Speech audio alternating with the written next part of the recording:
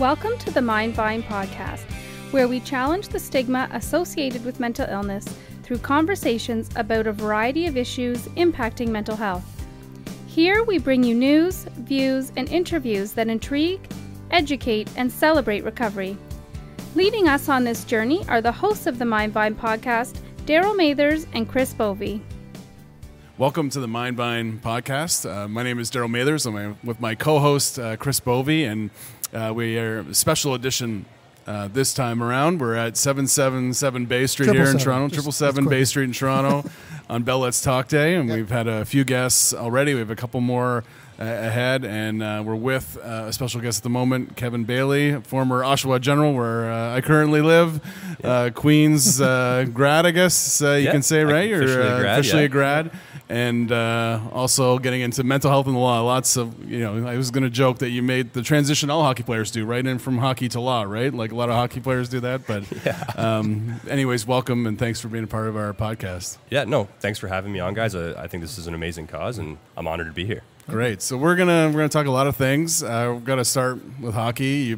You're one of the few guys who played 5 seasons in the O, right, in the Ontario Hockey League, and then you played 5 seasons in the, I guess it's called U Sport now. Yep. Might have been CIS when you started your career, and then formerly CIU for old guys like me and Chris. And you've been 10 years at a really high level of hockey, and I wonder, because you just mentioned that it's your first year not playing, but what has that period of your life meant to you, the last 10 years of playing in the O and in a university experience? Yeah, it was a wild experience. It was, at that part of your life from the age of, let's say, 14, 15, 16 to the age of 26, I think people go through a lot of personal development without having to move away from home, without having to do other things like that, put yourself in high-pressure situations. So you're kind of figuring yourself out while you're also trying to, seek out a career that has a fairly short timeline. And so while you're going through it, I have all the time in the world for athletes that are struggling with identity and mental health issues because you're kind of juggling multiple balls all at once.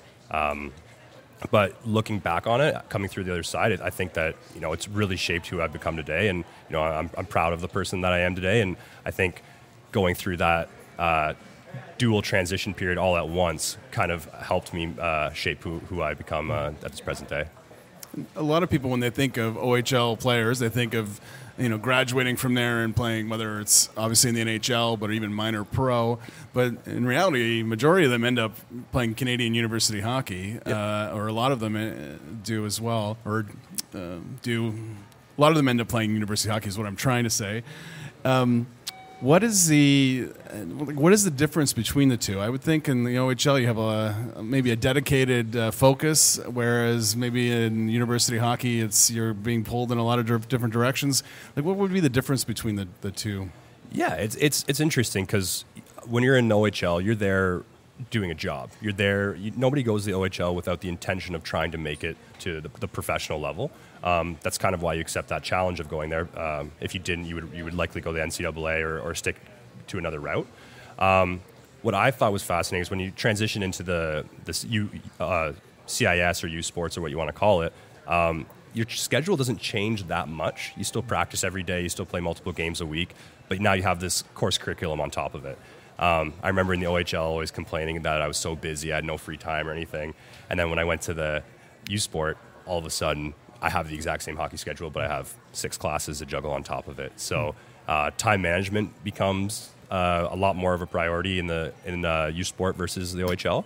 But I think you have a little bit more perspective for the typical U Sport player. You're more mature, you're older, you can handle pressures differently. You've been in pressure cookers before.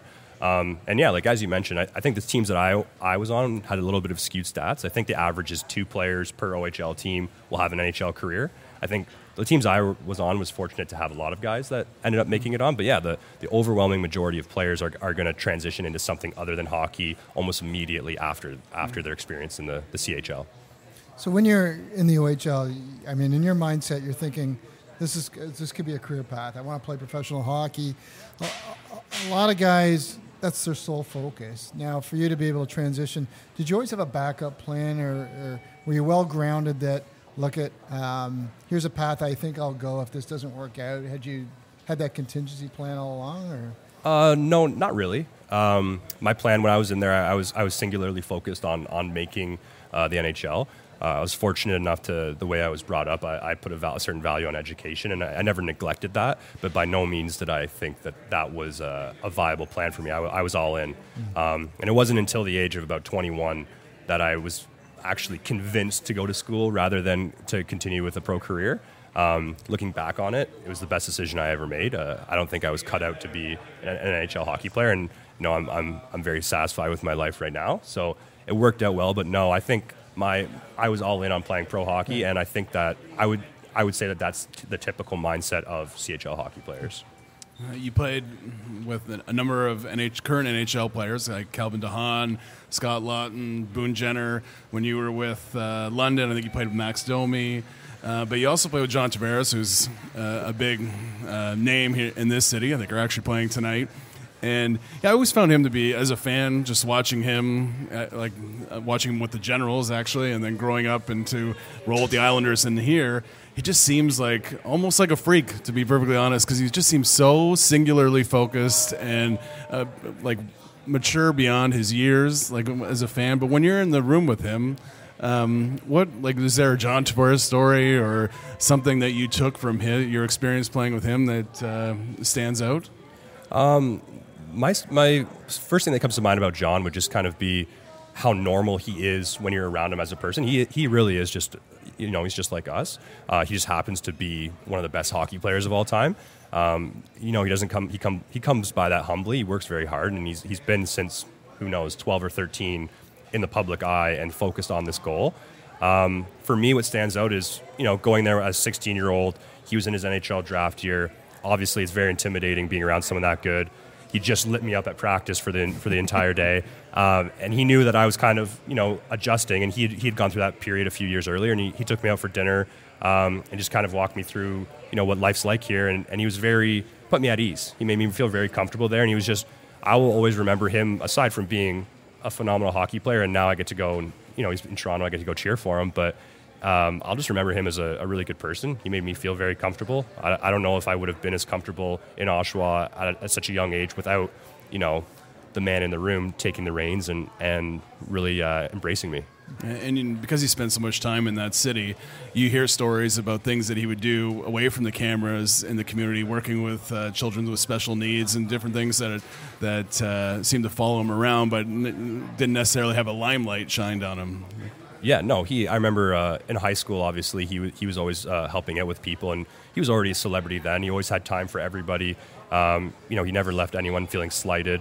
And, for me as a young hockey player who was aspiring to get to the level that he was going to, he kind of showed, this is how you act, this is how you operate. And I think that's probably, to this day, left an impression on me where I could never be too big to be a good person or to lend a helping hand to people. And that's also part of the reason why I do things like this. And it's, I have a platform and a certain skill set. And if I can do that to make people's lives, if I can use that to make people's lives better, why not?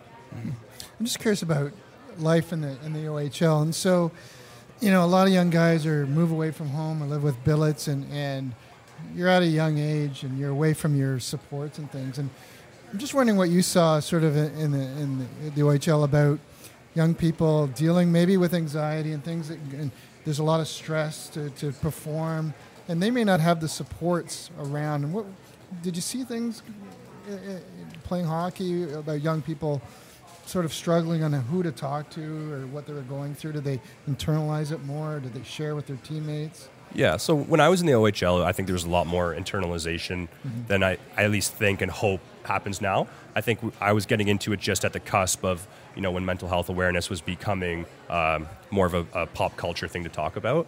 So when I was there, it was definitely a lot more of an internalization. But in saying that, every billet that I met was phenomenal. I think that at least the organizations I was with has a pretty strong vetting process. They want people that have had experience, taking people into their family and helping them deal through things that kids go through. I had three families over the course of my 5 years who were all phenomenal to this day. I'm in contact with them, and I think of them as family. For me, I had I don't think, my struggles mentally, I don't think were anything out of the ordinary for people going through that kind of a high pressure environment. But I was actually put in contact. There was a goalie coach, Mike Lawrence, with the Oshawa Generals, and he knew that I was just based on my performance, he knew that I was dealing with some stuff, and he put me in contact with this man named Benoit Veilleux out of Cornwall, and he's kind of like a quasi, like I think of him as Yoda. He's kind of like a, half psychiatrist, half performance coach kind of person, right. And he hooked me up with him, and he said, just talk to him. Like we're not here to talk about technique. We're not here to talk about anything. He goes, just talk to me. And Benoit's an expert at eventually within 15 minutes breaking down those walls and those barriers, and that turned around my hockey career. I think you'll literally, if you looked at my hockey stats, you'll see maybe a 40-point jump in my save percentage, and that was right after I met him. I still to this day keep in contact with him at the firm I work at now. I've told them that'd be a good resource for the firm to have is some performance coaches and things like that, just for anyone working so hard at something. Any little thing goes wrong, even if you don't necessarily outwardly react to it, it compounds, it can add up, and I think that's something that helped me. So I share that advice with people as well. You just touched on the firm you're at now. Take us back to that decision, because I believe you graduate from the OHL. You're probably entertaining at least tryout offers or different opportunities in other professional leagues in the United States. But you chose not to go that route, and you ultimately chose the law. So how was that? Maybe take us through kind of like that decision-making process. Yeah, so, I'm 21 years old. My hockey career, my eligibility at least is done for the junior ranks. I was very set on continuing that and continuing to play hockey, and I had a few offers on the table. I was very much forcefully convinced that I should get an education. I was put in contact with Tony Similaro and Brett Gibson at Queen's University, who were both kind of local legends in the area I'm from, and I had some connections with their families. They put together a package, and I kind of said, if I'm going to go to school, I want to go to a school that will help me accomplish my goals. At the time, unfortunately, there was a lot of, obvious mental health issues in pro sports. I think that exact year, 5 hockey players lost their life, particularly Terry Trafford, who was an OHL hockey player, who unfortunately took his life very young. And so I said, okay, I'm going to have this voice. I have this experience. How can I kind of combine the two? I went into undergrad thinking I want to, work with this sort of in this field, either from a medical standpoint or a legal standpoint. After the first year, I kind of figured a legal standpoint, you can prevent things from happening, whereas with medicine, you're treating things that are already happening. So I went down that route. I did my 3 years of undergrad, applied to Queen's Law. Once again, that ended up being my best year of hockey at Queen's, and I had some more tryouts, and I had to make a decision once again of do I pursue legal studies or do I go back to full-time hockey and playing in the States. Once again, I made a decision. I've come this far. I'll stick with academia. Had been good to me. And then, I played it out, got to where I am. I'm at a business law firm now, cutting my teeth there, learning all the tools of the trade. I've kind of gotten to, throughout my school career, I got to work with the mental health committees at the school. I kind of got pigeonholed into a subset of people where student athletes, I had a particular voice with them. So I got to, work on a mental health thing on a in a higher pressure environment. And then at the same time now I'm wearing my Ducky brand apparel, my t-shirt. Usually at the office we're suited down, and today I decided I'm going to wear this. It's was started by a group of hockey players in my hometown, a bunch of young guys that are very passionate about mental health awareness and destigmatizing things. And 30% of all proceeds from Ducky brand go to the Canadian Mental Health Association. So I'm rocking that today in support of them, along with all my Bell Let's Talk things. And yeah. Did you ever think, growing up in hockey, and even before the OHL, there's so much pressure, and you grow up with these guys who I'm sure you consider your brothers, everything you've been through, and mental health was never talked about, especially when you're 15, 16 years old. And now you're a group of guys that are open about the issue, and not only talking about it, but taking action. Like, does it seem hard to believe? Yeah, it's almost like the thing that blows my mind is this has existed since the beginning of time, but we live in a time period of life where it's just becoming prevalent. When you think of obvious diseases like let's take cancer for example. I can't think of a family or a person who hasn't been affected by cancer, and the resources and awareness that get put into screening and developing treatments for that is astronomical. But yet I would be hard pressed to find a family or a person who hasn't been impacted by mental illness or mental health. And it's we're scratching the surface in terms of support for that. But yeah, so to be kind of a champion of advocating for that, it doesn't take much, but it is surprising that I'm advocating for something that when I was 10 years old I didn't even think was a thing. Where I think most 10-year-olds now would know that, and it's something that's easy to do. Everyone now is in group chats. All it takes is for one guy to just say, "Hey, anyone need to talk to? I'm here."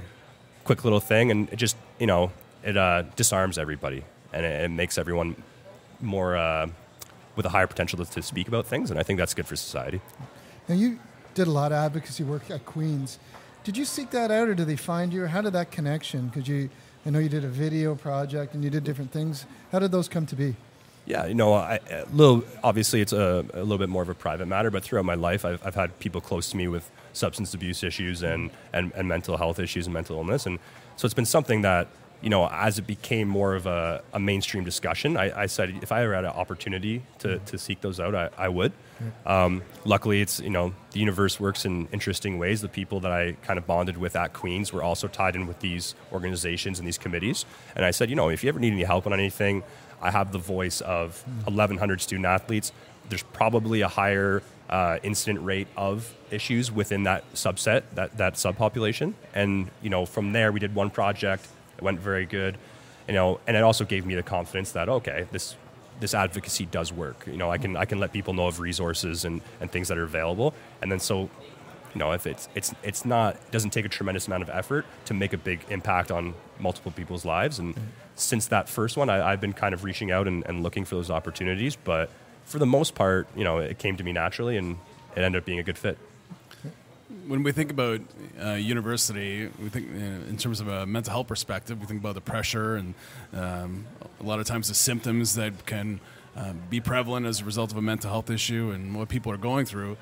And then, not to turn this into an advertisement for Queen's, but I read your thank you letter in the Queen's Journal, and I'm going through it and I'm thinking if only every young person could have the same experience, like the way you chronicle your time there, it's you want to provide that opportunity to anybody who's going to university. And so I wonder if you would give somebody advice that's starting, maybe first year at any university, what would you tell them in terms of trying to create the greatest value for their experience in university? Yeah, for me, I think I'm a naturally introverted person. And again, the friend groups I was in kind of forced me out of my shell and to be out of my comfort zone. And even to this day, doing this, I'm out of my comfort zone. But after I complete this, I'm going to feel like I've had some personal growth. My number one rule for anybody would be to get out of your comfort zone, to be okay to make mistakes, know that it's all right to make mistakes, and just try everything. Figure out what you like, figure out what you're passionate about, and it'll work out. For me, I just like as you mentioned, I've been very fortunate, and that's not lost on me in terms of the teams that I got to be on and the opportunities I got to have because of that. It was a very unique experience, and I'll never forget that. I'm always going to be a big Queen's pusher because of that.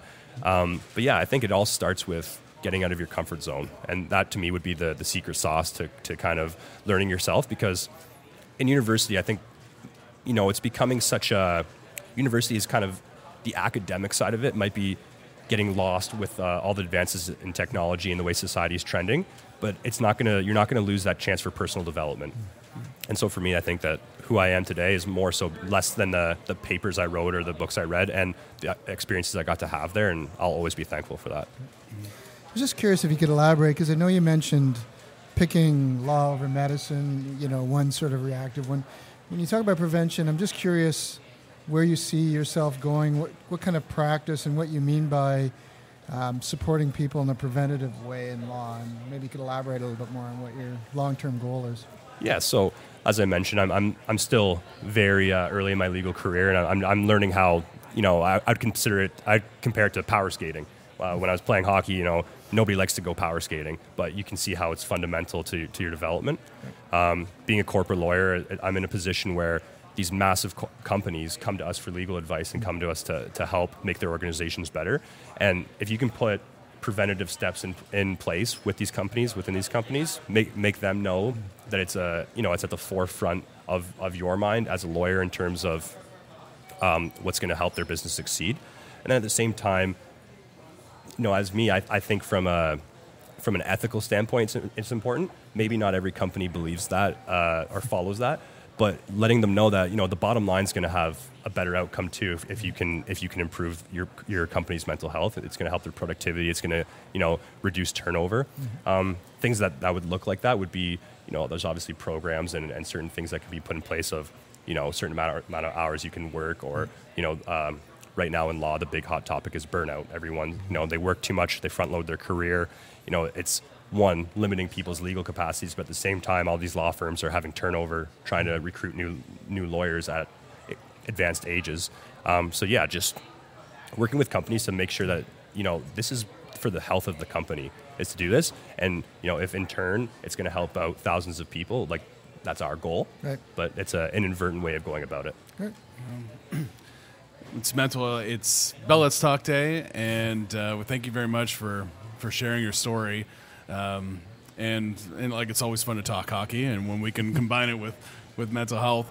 If people want to find out more about you and follow you on social media or your company that you're associated with, how can they reach out? Yeah, so I'm at Stikeman Elliott LLP here in Toronto. It's a full-service business law firm.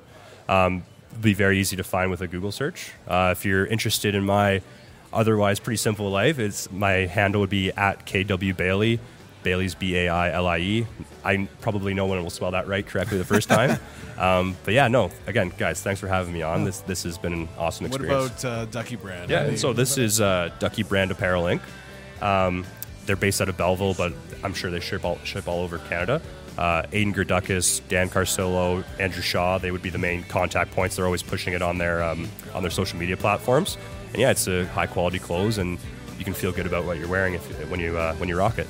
All right. Well, thank you very much. It was great chatting with you, and all the best. Yeah, thanks for having me.